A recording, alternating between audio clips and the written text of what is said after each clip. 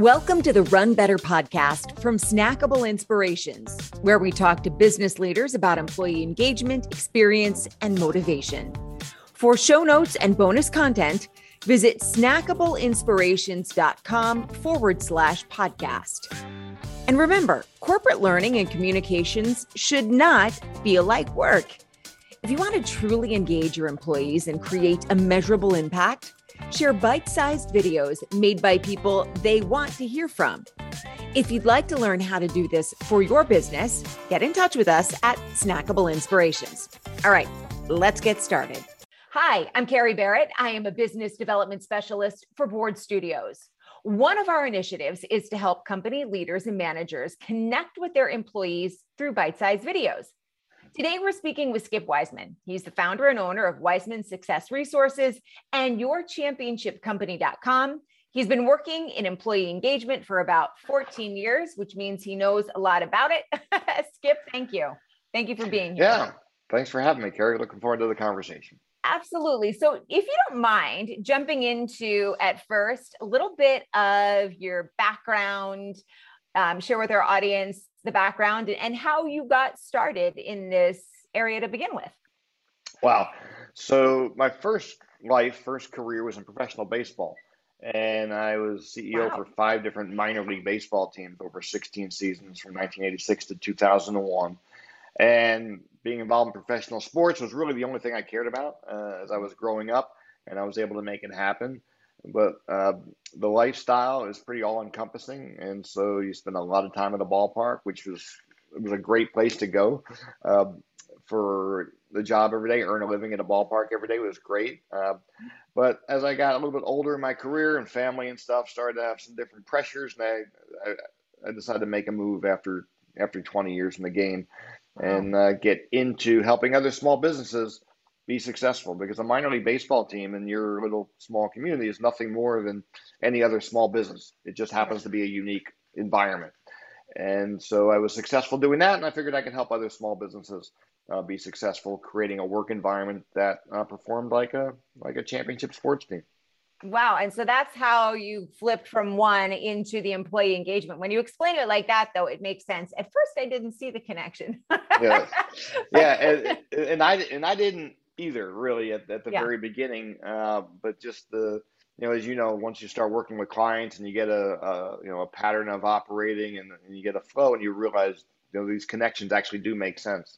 Yeah. And you can leverage them. So I love it. So tell me, what is it about? Obviously you came from a sports background and you understand and you understood how company culture and teamwork makes things sort of hum along. But what specifically was it about employee engagement that led you to design, your business around it, drove your passion for it? And then I guess the follow-up question to that, as they're probably related, is what sort of impact can employee engagement have, on an organization? Wow, yeah, got to that question. So really, it really started with a client. I was doing a different type of coaching and consulting my first 5 years in business, and one of my clients referred me to my first workplace employee engagement client opportunity. And it was actually a small independent insurance agency with about 15 employees. And there was a really negative, toxic work environment. People were yelling at each other in the hallways, throwing each other under the bus, just undermining each other, a lot of cat fighting at the office and things like that. And I had never really done this work before, but I had been recommended with strong recommendation and referral. And so I just went in there and I was very transparent and honest with the business owner. I said, I've never done this work before, but I've worked in environments like this before and sort of created my own at times.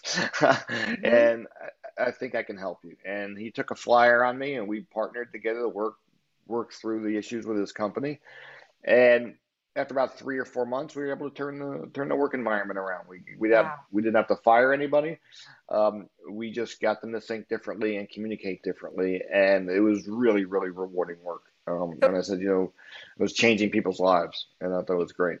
It sounds like, and we're sort of moving into that really second part of the question about the impact, but you answered that a little bit. You took a company that was really struggling with the culture and the it sounds like perhaps even a hostile workplace, and you were able to flip it on its head in 3 to 4 months.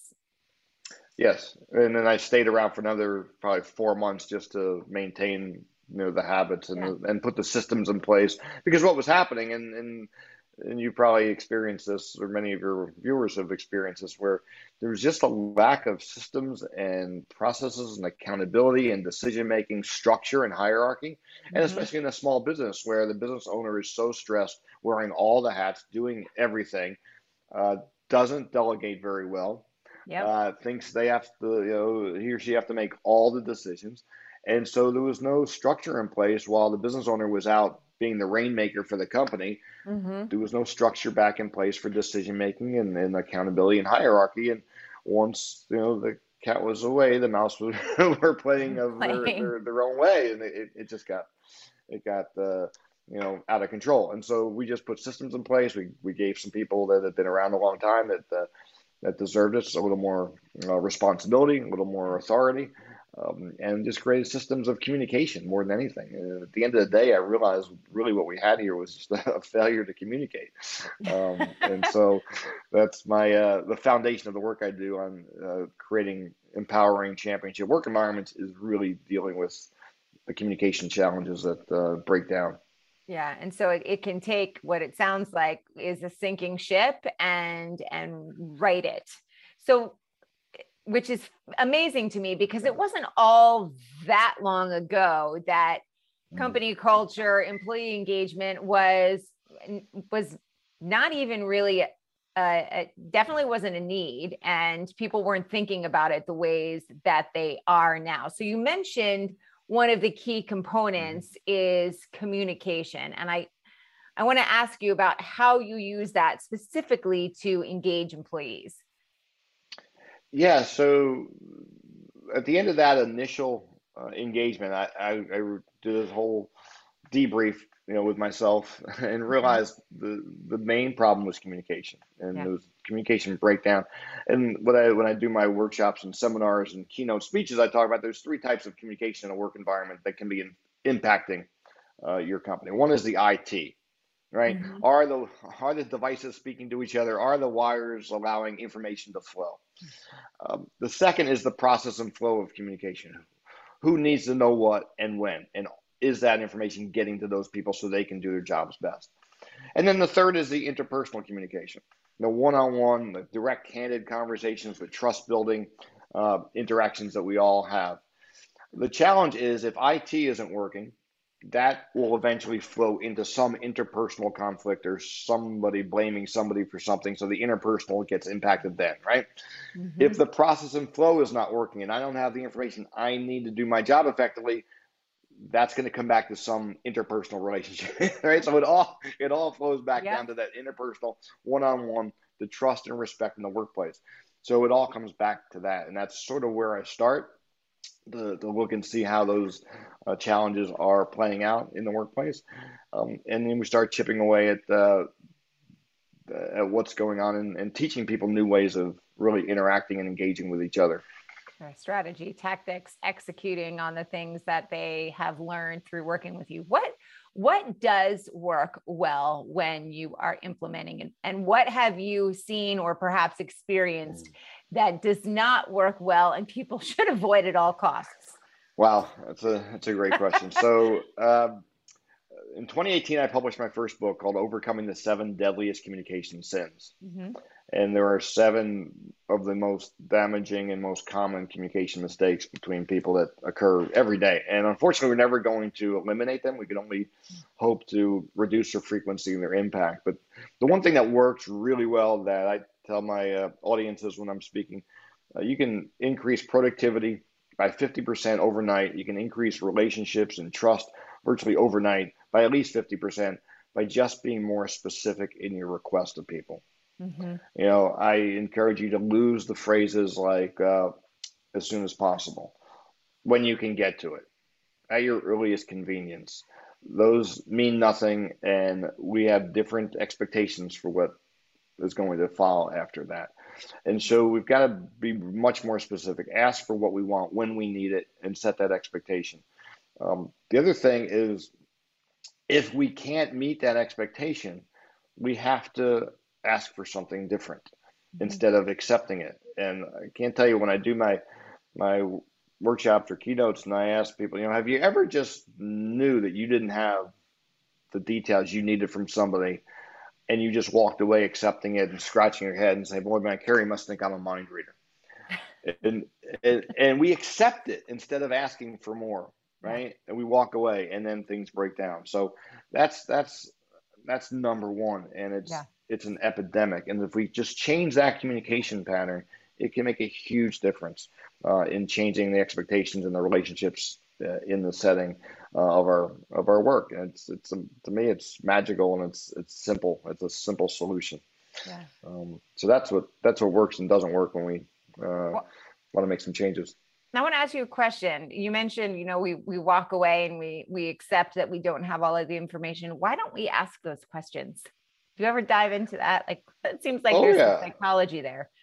there is, and everybody knows it. When I ask that question in my workshops, everybody knows it. Well, we don't want to be pushy. We don't want to come across as not being a nice person, or what, we don't want to force people to Mhm. to give us information, right? And so we want to be the nice guy. We want to be the Yeah. nice gal. And so we take that responsibility on ourselves, and we take the anxiety and wonder, oh God, I wonder, is Carrie ever going to get back to me? Yeah. Now, and what that causes now is, because I have an expectation. Well, today is, whatever, it's Tuesday. I expect, my as soon as possible to be, tomorrow afternoon, and your as soon as possible is maybe by the end of the week, right? So I don't Mhm. get my thing from you tomorrow. So Thursday morning, I'm calling you. Yeah. Where is it? And you're saying, oh, yeah, it's no problem. I was planning to get it to you by tomorrow. And then we have this negotiation. Whereas Right. if we just had that conversation on expectations on the front end, it would solve so much anxiety and stress in the workplace. And it will build trust and respect between people. So, Sure. and that's really what we need more of. Great advice. All right. What are you working on? Any big initiatives that you're working on that you're excited about, maybe later this year or beginning of next? Yeah, well, a couple things. One, because of the recent issues with workplaces that, we've heard about, the great resignation that's Hmm. going on, and people are quitting their jobs, changing industries, trying to figure out what they want in their professional life and how it impacts their personal life. We got this Hmm. great resignation going on. People can't hire. Nobody wants to come to work, and what we're seeing now with the research, everybody thought it was that extra $300 or whatever that they were getting in unemployment benefits. When Right. we took it away, that didn't help, right? People Right. were still staying out. Yep. So what I've done in response to that is I've created a model for what I think the work environments of the third decade of the 21st century need. And it's called a FAT work environment. Hmm. And it may or may not be politically correct to use that phrase, but it's an acronym. All And right. FAT stands for flexible, accountable, and transparent. Okay. And so a flexible work environment is very attractive to employees, right? They want to have a work environment that's as flexible as possible, so they can do their personal life mixed with their work life and really have it integrated, right? Hmm. Well, what I say is that's great. I want my clients to give their employees as flexible a work environment as they possibly can Yeah. in all contexts, with the understanding that in order to have a flexible work environment, we need to raise the level of accountability. So the more flexibility you want, the greater accountability has to also go up with it. Sure. Otherwise, things are going to break down. Yep. And the way we, as a company, work environment, as a team, as a boss, a manager, an employee, get to that flexible, accountable work environment is through transparency. We have to communicate with high levels of transparency across the company in terms of performance expectations, performance feedback, Hmm. what your plans are for your personal future, where you want to be. I want to create such a high trust and high respect relationship with you that uh, if you give me 2 weeks notice because you're leaving, that's not a surprise for me. And Yeah. we've already had that discussion that you're going to move on at some point to something. As a matter of fact, if you want to do that, I'll even help you get the job. Yeah. I'll open up the doors because I want to help you because you helped me to this point because you're such a great team member. Yep. The other side of this is business owners, I believe, need to be more transparent from the financial perspective. What's really going on with the economics of the business?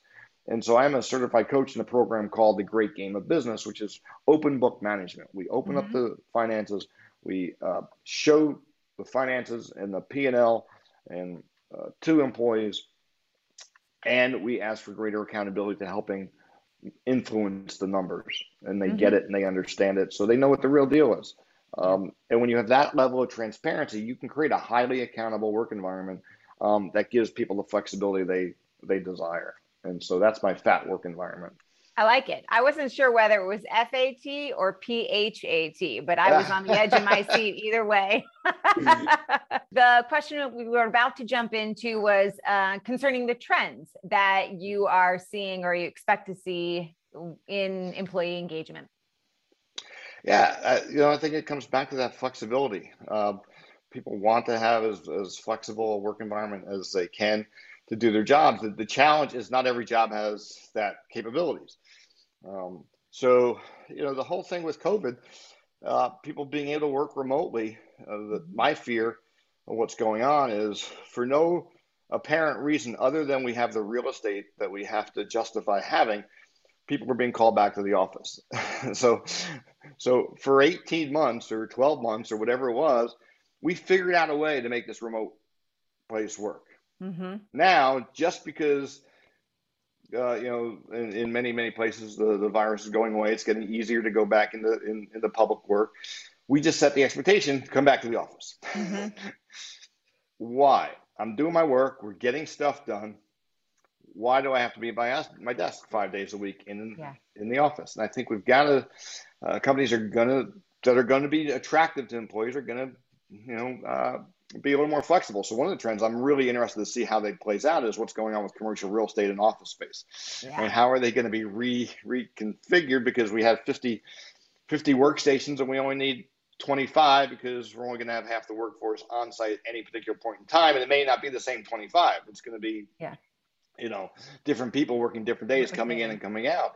So that's something I'm really looking forward to seeing how it plays out. But I think that's really the big trend that we're going to look at and see. And I think the companies who get it right and do it right and communicate it the right way are going to be a workplace of that's very attractive and be a place that people want to go to. So I encourage companies to look at that and not be so stringent and figure out what to do with the real estate or repurpose it in some way if you haven't need to.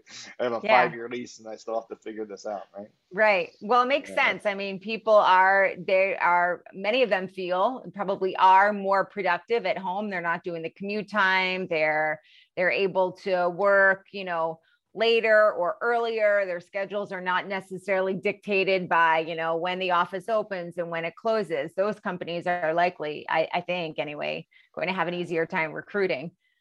Absolutely. Now, again, with that needs to be better communication from the leaders and the managers to keep track of things and set better benchmarks for accountability. And because I quite frankly, I think people were lazy doing that, and it was easy to manage FaceTime. Yeah. Right? If you're in the office, great. I don't have to worry about you. You're obviously working, even though you're on Amazon or Facebook all day long. But at least you're at your desk and you're typing the keys. So of productivity. You must be doing something. But when you're not in the visible. Yep. You're going to have to have some real accountability, some more communication. So the other trend that I'm seeing really is the transparency part from a financial perspective. And maybe it's because I'm working in that space right now so much, but I'm seeing a lot more business owners being open to being more transparent with the numbers. Yeah. And if you want high levels of employee engagement, that's really the best way to do it. You really need to get employees to trust what's going on in the company and trust the numbers and teach them how it all works. And when you do that, it is magical. And I say it takes employee engagement beyond engagement to involvement. Yeah. Employees will really get involved in it, in how the company runs and makes business, makes a profit, and they can really influence it. And so I think that's just going to evolve because of the younger generation coming into the workforce. You've probably seen this too. They want more transparency. Mm-hmm. And so that's going to be a difference maker as well. Trust and investment. Let me ask you one final question, and it's open-ended, really. Is there anything that we have not talked about that you would like to touch on? Anything you think that's important for people to know that I haven't asked you about? Yeah, it all comes back to communication, but what I tell my clients and in my executive coaching and leadership coaching is you can create employees that are highly loyal, Mm-hmm. right? And for way too long, I think loyalty has been a one-way street, right? We expected the employee to be loyal to the company, but there's been not a whole lot of reciprocation in the company being loyal to the employee in the last probably 30 years, right? And so I think we have to get back to that. And if you want employee loyalty, you need to give loyalty as well. And the best way you can do that, is just being more transparent with the way you communicate. But at a couple of different levels. The first level is really, where's the company going? What's our vision and strategy? Right? And what's an inspiring vision and strategy that we can create that gets employees really inspired? And when you communicate that, take it to the second level and try and really, really understand who your people are. What's important to them? And just because you're 25 and this is what you believe, this is what you need, and this is what you want, don't expect that to be the same forever, because as they go through their life cycle, those needs and desires are going to change. Yet we don't expect people to change, and we wish they want everything to be the same. But when you get to know your employees at that level, and you stay in contact with them, and you keep communicating transparently about where the company's going, you find that match. Yeah, I think your employees will stay with you for a long, long time, be highly loyal when they feel like you care, right? Nobody knows how much you know until they know how much you care. And it goes back to those fundamentals of things that I think we just got away from. And it's easy to get away from in the craziness of the day-to-day, trying to keep the lights on and the doors open. But if you invest in your people will invest in you from a business perspective. And I think we have to really apply that belief. And when you do, you'll see great results. The magic happens. I believe so. You can be performing, your company can be performing like a championship team, like a Super Bowl champion, a World Series champion, a Stanley Cup champion. Very good. Thank you so much, Skip. You were great. Thank you, Karen. You're a great interviewer as well. I enjoy speaking with you. Thanks so much. Thank you. Yeah, it was a pleasure.